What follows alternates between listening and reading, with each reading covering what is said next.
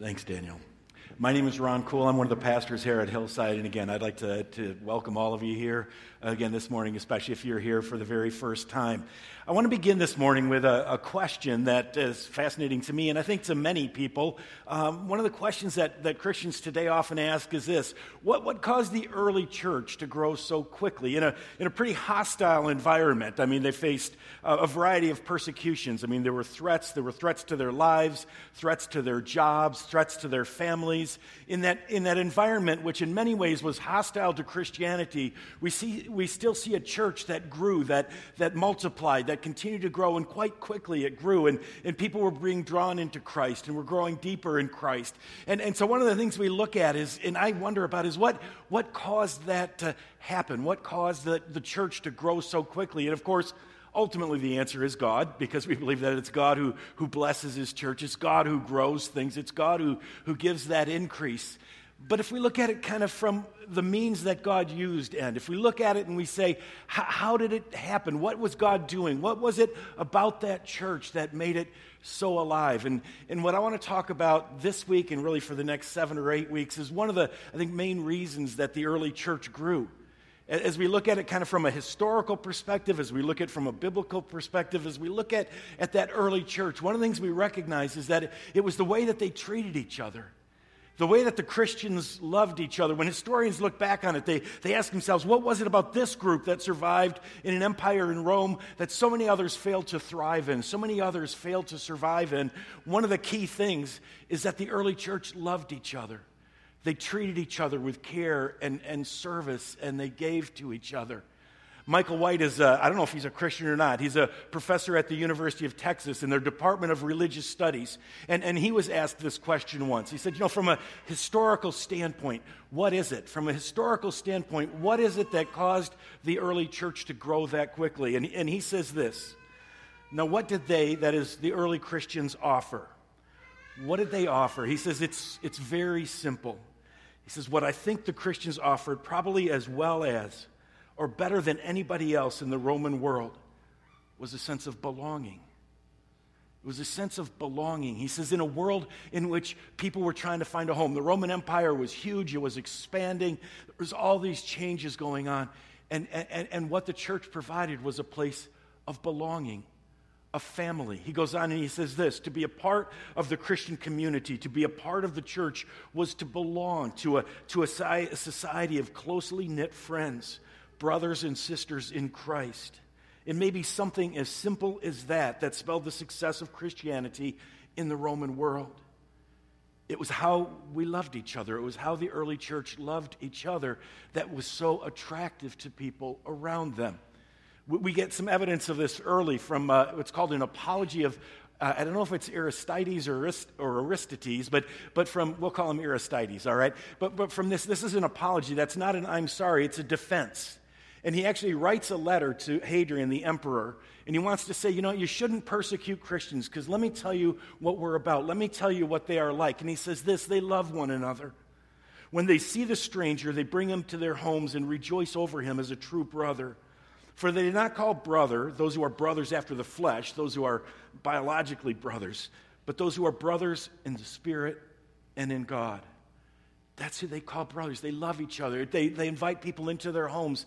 They care for each other. That's what we do as Christians, he says to the emperor. And even the enemies of Christianity recognize the power of love, recognize the power of community. We jump ahead to Emperor Julian, who was emperor, the Roman emperor from 361 to 363, just a short time. Now, interestingly, this is after Constantine. Some of you may know history enough to know that Constantine became a Christian, and he tried to turn the Roman Empire to Christianity, and in many ways he started that process.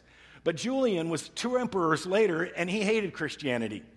He hated Christianity. He thought Constantine was dead wrong about that, and he wanted to turn the Roman Empire away from Christianity. He thought Christianity would ruin the Roman Empire. And so he's talking as an enemy of Christianity, but he also respects it because he's seen how they've grown. He's seen what they've done. And he says, you know what? We've got to get better at doing what they do. Look at what this guy says, all right? He says, the Galileans, the Christians, also begin with their so-called love feast or hospitality or service of tables. And the result is that they have led very many into atheism, that is Christianity. He calls us atheists because we deny all the Romans' God. All those early Christians, they were atheists because they denied the Roman gods. They only had one, and so that was good having none. And so he says, you know what, they do that. And then he goes on and he writes this. He says, I believe that we ought really and truly to practice every one of these virtues. And so here you got this secular, Roman Empire emperor who says, we're going to beat the Christians at their own game. We're going to outlove them. We're going to out-community them. It just tells us something, though, about the power of that and about one of the reasons, one of the main reasons that the early church grew was because of the way they treated each other. It was because of the way they loved each other, the way they cared for each other. And one of the questions that's always in the back of my mind is, can that happen again? Can that happen again? Can we become a body? Let me see if I can get to this and stay there. All right, can that happen again? Can we become a church? Can we become a body that actually loves each other, that actually cares for each other in such a way that people in this community, people around us, look at it and say, there's something going on there. There's something strange. I don't see people treat each other that way out of places. I don't see people care for each other in other places. I don't know if we can cause the revolution that the early church caused, but I know this: we are called by God himself. We are called by God himself to do our best to become the body of Christ, to care for one another. So what we're going to do over the course of the next 7 or 8 weeks is have a sermon series where we look at the one another's. Throughout Scripture in the New Testament, there are a number of one another commands. Love one another, be at peace with one another, don't grumble against one another. There are a number of these commands, and I want to look at several of them over the course of the next few weeks. And part of what I want us to recognize is that God certainly cares about my personal holiness. There are plenty of commands that call me to be holy and to respond to God in that way. God certainly cares about reaching out and telling people about Jesus. There are certainly commands about that. But I think one of the most passionate things on God's heart is that we as a church actually break down barriers, care for each other, and love one another. So we're going to take a look at the one another's. And I want to just give you a little bit of background information on this. In English, one another is 2 words. In Greek, it's actually only one. It's all alone. You can see it there in the kind of the English transliteration, but then also in the Greek, all alone, which sounds a lot like all alone, which is how I remembered what it meant, because it's the opposite, right? It sounds like all alone, but it means one another, so it means together. So that's the word. Let me tell you a little bit about this word in the New Testament. It appears 100 times. Okay, this word all alone appears 100 times in the New Testament. Now, sometimes it's just describing situations. They ate with one another. Okay, that's just describing a situation. But 59 times it's used to give instructions or commands to Christians. All right, those 59 times. That's what we're going to be thinking about. Some of those are repeated, and so 37 of those are different commands. So there's 37 separate love one another, care for one another, be at peace with one another. 37 different commands like that, one another's, in the New Testament. And so we're going to pick up just a few of those and look at them and reflect on them. Let me give you just an idea of what some of these are like. I'm not going to go through all of them, but the first one we run across comes from Mark chapter 9. I think, it's verse 50. Mark 9, verse 50. Jesus is talking to his disciples, and he says, be at peace with one another. It's right after that time, if you know the story, some of you might, but it's right after that time where the disciples are concerned because there were other people who were talking about Jesus, and they weren't part of their group.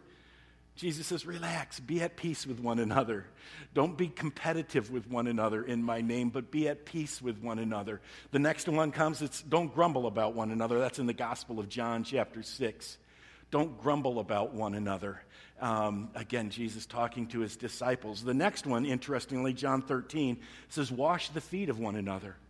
Jesus washed the disciples' feet, okay? He washed their feet, and then when he gets done, he says, now that I've done this for you, do this for each other. Wash one another's feet. Do that for each other. And then Jesus says, and love one another. John 13:34, a new command I give you, love one another.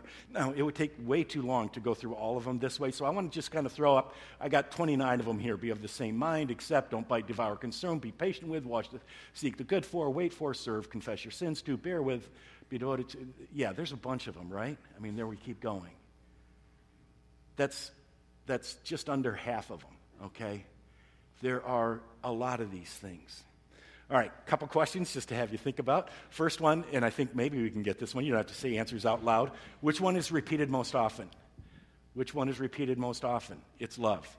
13 times in the New Testament. 13 times in the New Testament, Jesus or the disciples or other writers in the New Testament say, love one another. Which one is second? This one I doubt any of us could get. I was shocked by it. It's used 5 times, okay? Used 5 times. I bet you wouldn't guess it. Greet one another with a holy kiss. I mean, I was just like, I seriously, I knew that was in the Bible, but I've never preached on it, but I thought it was in there once. It's in there 5 times. 4 times Paul, 1 time Peter, and so 5 times we're told to greet one another with a holy kiss. I've never preached on it, and I don't plan on it, unless you really bug me about it. So then maybe I will. But no, I mean, obviously, the way we gather together, the way we greet one another is significant in the Scriptures. And so just fascinating that one is repeated 5 separate times. But all of this together, just really to say that God cares deeply. God cares deeply about how we treat each other. It is a passion of God's. And I want to make that clear because I think some of us are saying, well, I'm really good about holiness and I study my Bible so much. You know what? Again, Apostle Paul in 1 Corinthians 13, but if you don't have love, what good are you? Are we loving other members of the body? Are we loving one another? Are we caring for each other? Are we a community that really builds that kind of love and that serves each other in those ways and guards and protects each other and honors each other in those ways? God cares deeply about it, and as we've said already, and we'll say it again, and people notice. People notice. They did in the early church. I think that they will still notice today. We've certainly had it here where on occasion when we've gotten it right, and sometimes we do. I know we as Christians often talk about where we fail, and that's okay, but sometimes we do get it right, and we've had people who become members here who said, I just saw your small group caring for each other.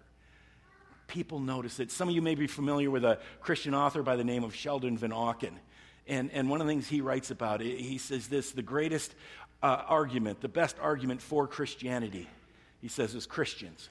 And he says, you know, when Christians are full of joy, when they're kind, when they love each other, he says that's the greatest argument there is, the best argument for Christianity. Then he goes on to say the greatest argument against Christianity is also Christians. When we fail to live in love, when we fail to serve each other, we are at one and the same time both the best argument for Jesus Christ and the worst argument for Jesus Christ. So God cares deeply about how we treat each other, and people notice. So we're going to look at these one another's, and what I want to do with just a few minutes here this morning is I want to talk about, again, what I think is the most important one, the center one, and that is love one another. Love one another. Again, this is, I think, God's central command for how we treat each other. Above all else, love each other. And we see this. I've already mentioned it. It's given 13 times in the New Testament, this command to love one another. And it was also interesting for me to learn this past week and a half, 2 weeks, as I've been studying this in particular, is how every New Testament writer basically talks about this. Peter calls us to love one another above all. If we look at 1 Peter 4, verse 8, Peter says, above all. He's talking about what we're supposed to do, how we're supposed to live. And he says, above all, love each other deeply, for love covers a multitude of sin. Love each other deeply. That's the main call for us as a church, to love each other deeply. That's what God calls us to do. It's Peter calling us to do that above all. Paul says that love fulfills the law. All the commands, all that God wants us to do are fulfilled in love. If we love, we will do everything else right. That's why sometimes you've heard Christians say, you know, I love God and I do whatever I want. Well, if I love God correctly, if I love you correctly, I can do whatever I want because I will always be acting in love. Romans 13, verse 8, Paul says, hold on here. Got to get back to this. There we are, right? Okay. Let no debt remain outstanding except the continuing debt to love one another. For whoever loves others has fulfilled the law. So Paul says love fulfills the law. John gives us the instruction. He not only quotes Jesus in the Gospel of John, but in his letters, in his first letter, it's only 5 chapters long, but in his first letter, 5 times he says love one another. Here they are. 1 John 3. 4:11, love one another. 3:23, love one another. 4:7, love one another. 4:11, love one another. 4:12, love one another. All right, so John, again, it is so clear in John, and of course, Jesus himself gives us the command as his new commandment in John 13:34 and 35. A new command I give you, love one another. Love one another. Now, it's interesting just to stop here a minute and say, well, hold on, that's a new command. What was new about it? There's certainly the command to love one another in the Old Testament. When Jesus was asked, what's the greatest commandment? He said, love the Lord your God and love your neighbors. So it's not that loving is a new command. It's how we love and the power of our love. And I'll come back to that at the end. As I have loved you, so you must love one another. And then Jesus again reminds us, by this everyone will know that you are my disciples if you love one another. Not by if you have a bumper sticker. Not by if you listen to Christian radio, and you can have a bumper sticker and you can listen to Christian radio, but that's not what Jesus said is going to be the witness. The witness that the world is waiting for, the witness that our kids are waiting for, is do we love? Do we love and serve and give? And so we're going to talk about loving one another. And what I want to do is, again, with the moments we have left, just 2 questions. And I will tell you up front that the first one, I want you to think about, because I don't have a final answer for it, and we're never going to have a final answer for it. But I think it is a huge, important, challenging question. I don't know if it's been in the back of your mind yet this morning, but I think it's a really important question. And the question is this: what does loving one another look like for us today? I mean, we can go back and do some study of the early church and see what it looked like and how they played it out. But what does it mean for us? What does it mean for us at Hillside? What does it mean for us in this century, in this day, in this age? What does it mean to love one another? And I want to suggest that we recognize that this is a big challenge, okay? This is not so easy. And let me give you some of the reasons that I think are a challenge for us. Part of it is size. I mean, we're certainly not a mega church here, but we're a big church. What does it mean for this church to love each other? Seriously, think about it. What does it mean? I mean, a church of 30 people? I can imagine 30 people loving each other. I can imagine that being, but what does it mean if there are 1,200, 1,300 people? How do they love each other? What does that look like? Does that mean we all need to be in a small group someplace? Does that mean, what does that look like? We don't even know all of each other's names. Just the size. And again, it doesn't solve it by saying, although some people do. Some of you may have heard of Francis Chan. Written a lot of books. He was pastoring a 5,000-member church. I recently heard him, saw him online speaking, and he said one of the reasons that he left his 5,000-member church is he said, we couldn't have any community. He said, we have 5,000 people drive in, I'd speak to them, and then they'd go out, and it was not church.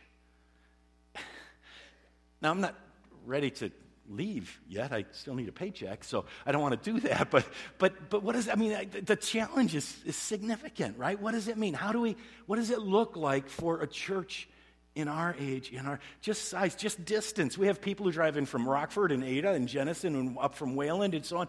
I mean, we don't live next to each other. And our level of competence, I think, sometimes makes it difficult. And the situation of, in the early church, there weren't hotels. So when somebody needed a place to stay, you welcomed into your home. Well, we don't do that. What does it look like? What do we do? I think this is a huge challenge, a huge important question. So I want you to talk about it and then tell me what you come up with. Talk about it at your lunch table. Talk about it with your small group, with your family, whatever it is. But say, what does it mean? It's more than just being polite. It's more than just being friendly and shaking somebody's hand on a Sunday morning. To be a church that loves each other, to be a church that supports each other and serves each other and gives to each other, that does all of that. It's more than just saying, well, we're nice to each other on Sunday morning for that, 5 minutes before and after the service when we actually have to deal with each other. Being polite for 10 minutes a week is not loving each other. But what is? I think that is one of the big challenges. Again, think of the power of cars. I like cars. Got a brother or two who sell cars. But you know how much they've changed the dynamics of churches? Allowing us to live far away, we don't walk places. We drive, and I want to get home as soon as I can because I have my car, and I get to go wherever I want. Okay, so what does it mean to love each other now? This is one of the reasons Amish people do what they do. They don't hate technology. at least the Amish people that I've talked with about this, it's not that they hate technology. They don't hate cars. But what they ask with every new innovation is, how does it impact community? And electric light bulbs mean that I can sit alone as late as I want at night reading my own little book alone. And the Amish people said, we don't want you reading your own little book alone around. We want you hanging out with everybody else till the lights go out, and then you go to sleep. And he said, it's bad for community. It doesn't help us love God and love each other. So we're going to be careful about the lights that we use. On the one hand, you can say it sounds nuts, but what do we do to love each other? How do we, and I was thinking about it, okay, we're putting a lot of money into new nurseries and classrooms, and I think that the most important part of that is loving on parents, loving on kids. But if that's just so that we can have more people, we're not building the kingdom. It's got to help us love God and love each other.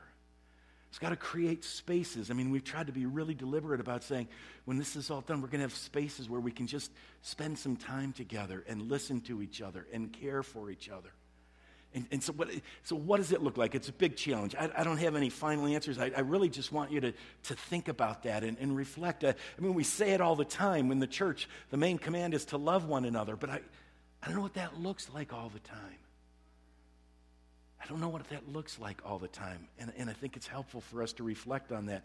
One of the ways to do that, and this is why I wanted to do love today, and recognize that the other one another's show us what it means to love one another. In some ways, they unpack love one another. I would suggest that love is the umbrella, and every other one another is part of that love. And so that's why I think we can do this fairly quickly this morning, is because I think we can unpack it over the course of the next weeks. I mean, if we love somebody, we're going to serve them. We're going to wash their feet. We're going to be humble toward them. We are going to honor them. If we love somebody, we're going to recognize that they're created in God's image. And we're going to listen to what they have to say to us. We're going to pray. If we're going to talk about that next week, about praying for one another. James calls us to do that. If we love somebody, we're going to pray for them. Can we become a church that genuinely prays for each other? We're going to accept one another. We are going to accept one another in spite of differences, in spite of the strangeness, in spite of the oddness that each one of you brings here. We are going to accept one another. And think about what that means. But that's part of love. In some ways, that's the first step of love, accepting one another. We're going to build up one another. If we love one another, I'm going to seek what's best for you. I'm going to seek to help you grow more in Christ. If I love you, I'm not going to hurt you, all right? Just don't hurt one another. So in a sense, as you think about what does it mean for us to love each other as a church, and whether that means it gets into our small groups or into our neighborhoods or whatever, I want to think about that more with you. But maybe this is a good place to start, to recognize that as we go through the other one another's, they unpack what it means.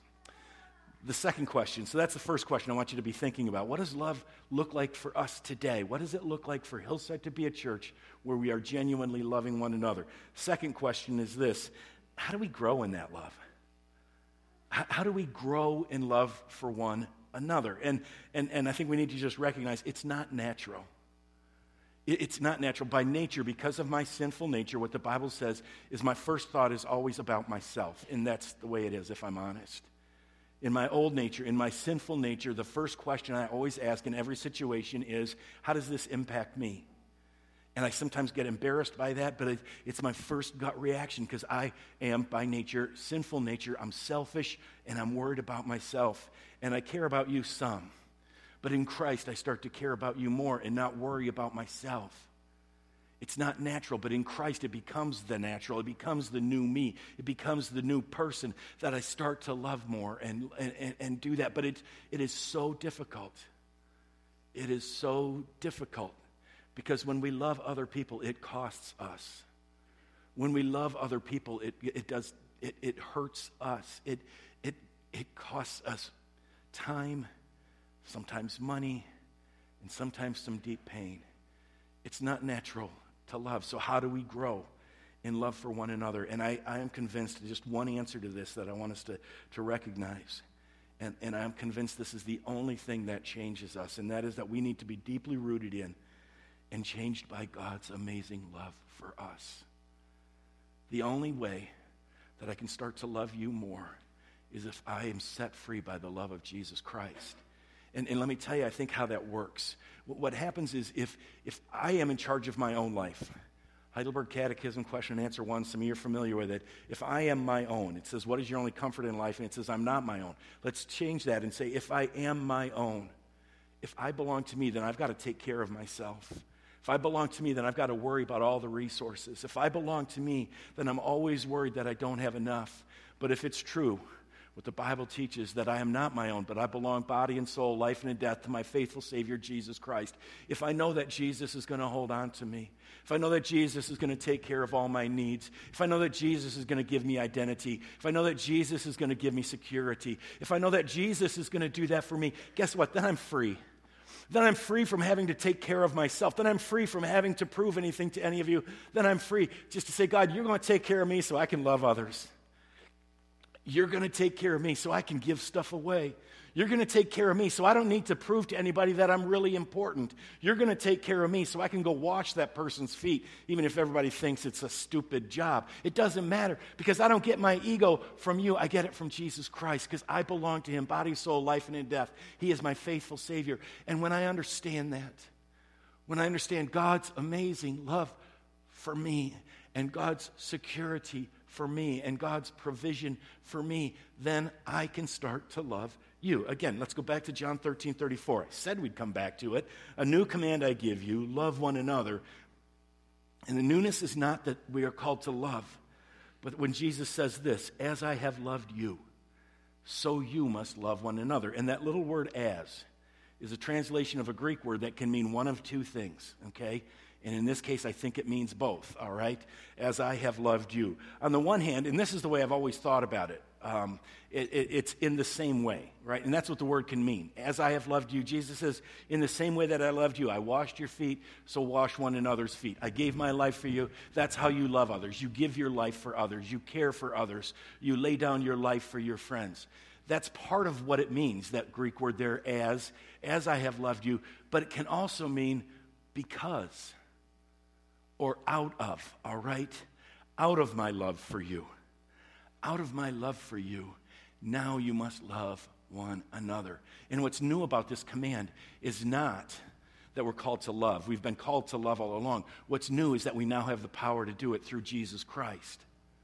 What's new is that we now have the power to do it, not out of our own strength, not of our own ability, but out of the strength of Jesus Christ. As we learn to let go of our lives, as we learn to die to ourselves, as we learn to say, God, I give up on me, we discover the joy and the love of God. And out of that amazing love, by being deeply rooted in, changed by God's amazing love for us, we can start to love each other.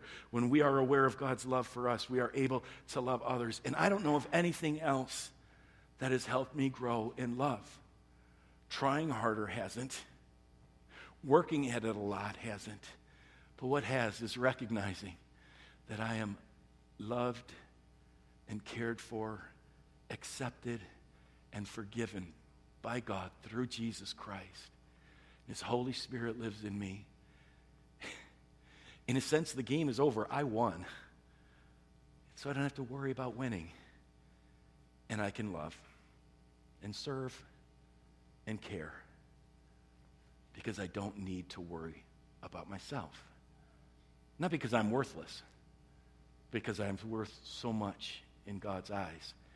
He'll take care of me, and I can love others. And so as we close, I just want us to remember that Jesus loves us. Friends, that when we surrender to him, we experience that. He died for us. He rose from the dead for us. He changes us. He holds us. And one day he'll take us home. When I know that love, then we can love one another. Let's pray together. Father, this is so big and so much to try to figure out what it means to love one another. I mean, it sounds simple, and we sing songs about what the world needs now is love, sweet love, and it's just, that's it. We just got to love each other. Father, we need you to change our hearts. We need you to renew our spirits. We need you to to so hold us in your hands that we dare to then give away our time and our lives and our love. And so, Father, teach us to love. We got a long ways to go, but we got time. And so teach us today to love maybe our spouse, maybe our child, maybe a neighbor a little bit more. And Father, we pray that we at Hillside can be a body that loves one another. We pray this in Jesus' name. Amen. We're going to stand and sing a song of response. Again, that was the opening sola of God sending us out by his grace. Let's stand and sing together.